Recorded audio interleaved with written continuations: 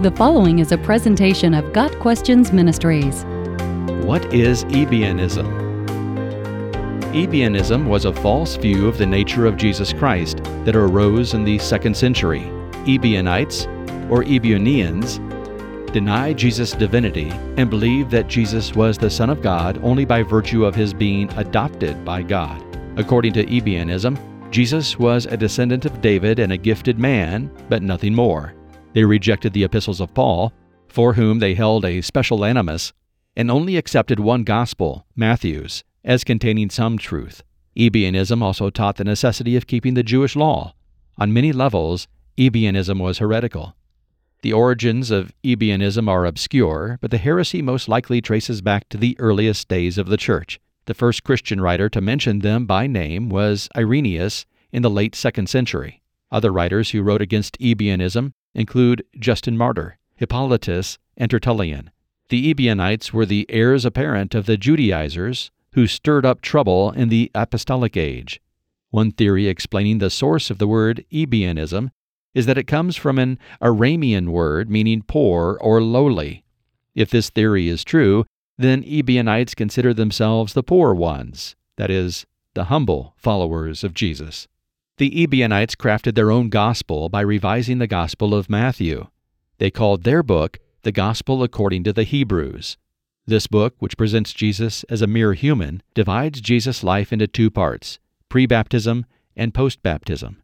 According to Ebionism, at Jesus' baptism there appeared a bright light, and a voice from heaven said, "This day have I begotten thee." In that moment, Jesus became Christ, according to Ebionism, and was imbued with power to fulfill the Messiah's mission, although he remained a man, not God, throughout his ministry. According to Tertullian, the Ebionites considered Jesus to be a wise and gifted person on the level of Solomon, but not as great as Moses.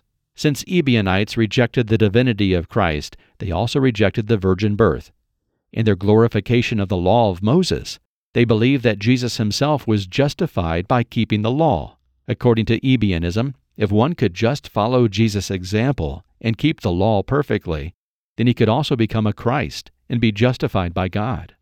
The works-based salvation taught in Ebionism is explicitly condemned in Scripture, most notably in Paul's writings. A person is not justified by the works of the law. By the works of the law, no one will be justified. Galatians 2 verse 16. No one will be declared righteous in God's sight by the works of the law. Romans 3 verse 20.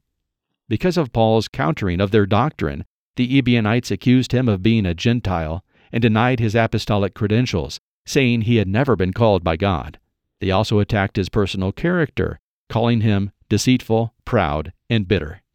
The early form of Ebionism is sometimes referred to as Pharisaic Ebionism, to distinguish it from a later form known as Essene or Gnostic Ebionism, which was more ascetic and separated from the original.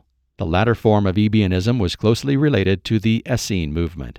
Ebionism is clearly refuted in the Bible. The truth about Jesus Christ is that he is the pre-existent Son of God. He did not become the Son through adoption, nor was he imbued with Christ power at his baptism. He was and is the eternal second person of the Trinity. About the Son, he says, "Your throne, O God, will last forever and ever. A scepter of justice will be the scepter of your kingdom." Hebrews 1 verse 8, quoting Psalm 45 verse 6. "In Christ all the fullness of the deity lives in bodily form."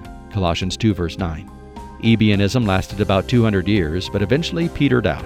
The Ebionites either chose to return to full-fledged Judaism, rejecting Christ altogether, or they moved into a more orthodox version of Christianity. Got Questions Ministry seeks to glorify the Lord Jesus Christ by providing biblical answers to today's questions. Online at gotquestions.org.